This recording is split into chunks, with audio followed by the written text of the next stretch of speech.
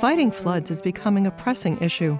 I'm Dr. Lynn Pasquarella, president of the American Association of Colleges and Universities. And today on the Academic Minute, Riley Post, PhD candidate and graduate research fellow at the University of Iowa, determines one way to do so. Major flooding has been in the news across the United States in 2023, whether caused by snowpack in the west, spring rains along the Mississippi River in the Midwest, or torrential summer thunderstorms in the Northeast.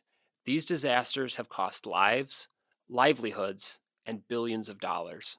Rainfall patterns are changing, and in many places, storms are dropping more rain in shorter periods of time, leading to more frequent flooding. The U.S. has over 91,000 dams, most of which are small and impound ponds that are not used for flood control. By adding gated outlets to some of these locations and operating them as a system, intense rainfall can be kept in the upper reaches of a watershed before being released.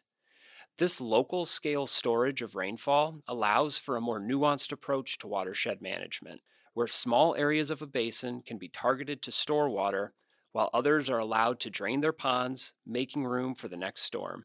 We refer to this flood fighting method as activated distributed storage, and our work has shown that it can reduce flood flows by up to 70%. Using computer models, we can optimize gate operations at hundreds of ponds within a watershed, adding additional storage to capture heavy rain.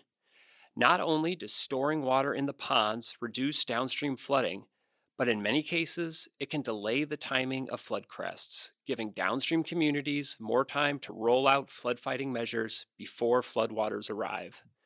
As climate change makes rainfall more intense, new tools for flood fighting will be needed.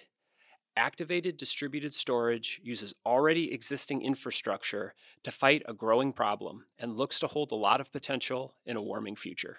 That was Riley Post of the University of Iowa. You can find this, other segments, and more information about the professors at academicminute.org.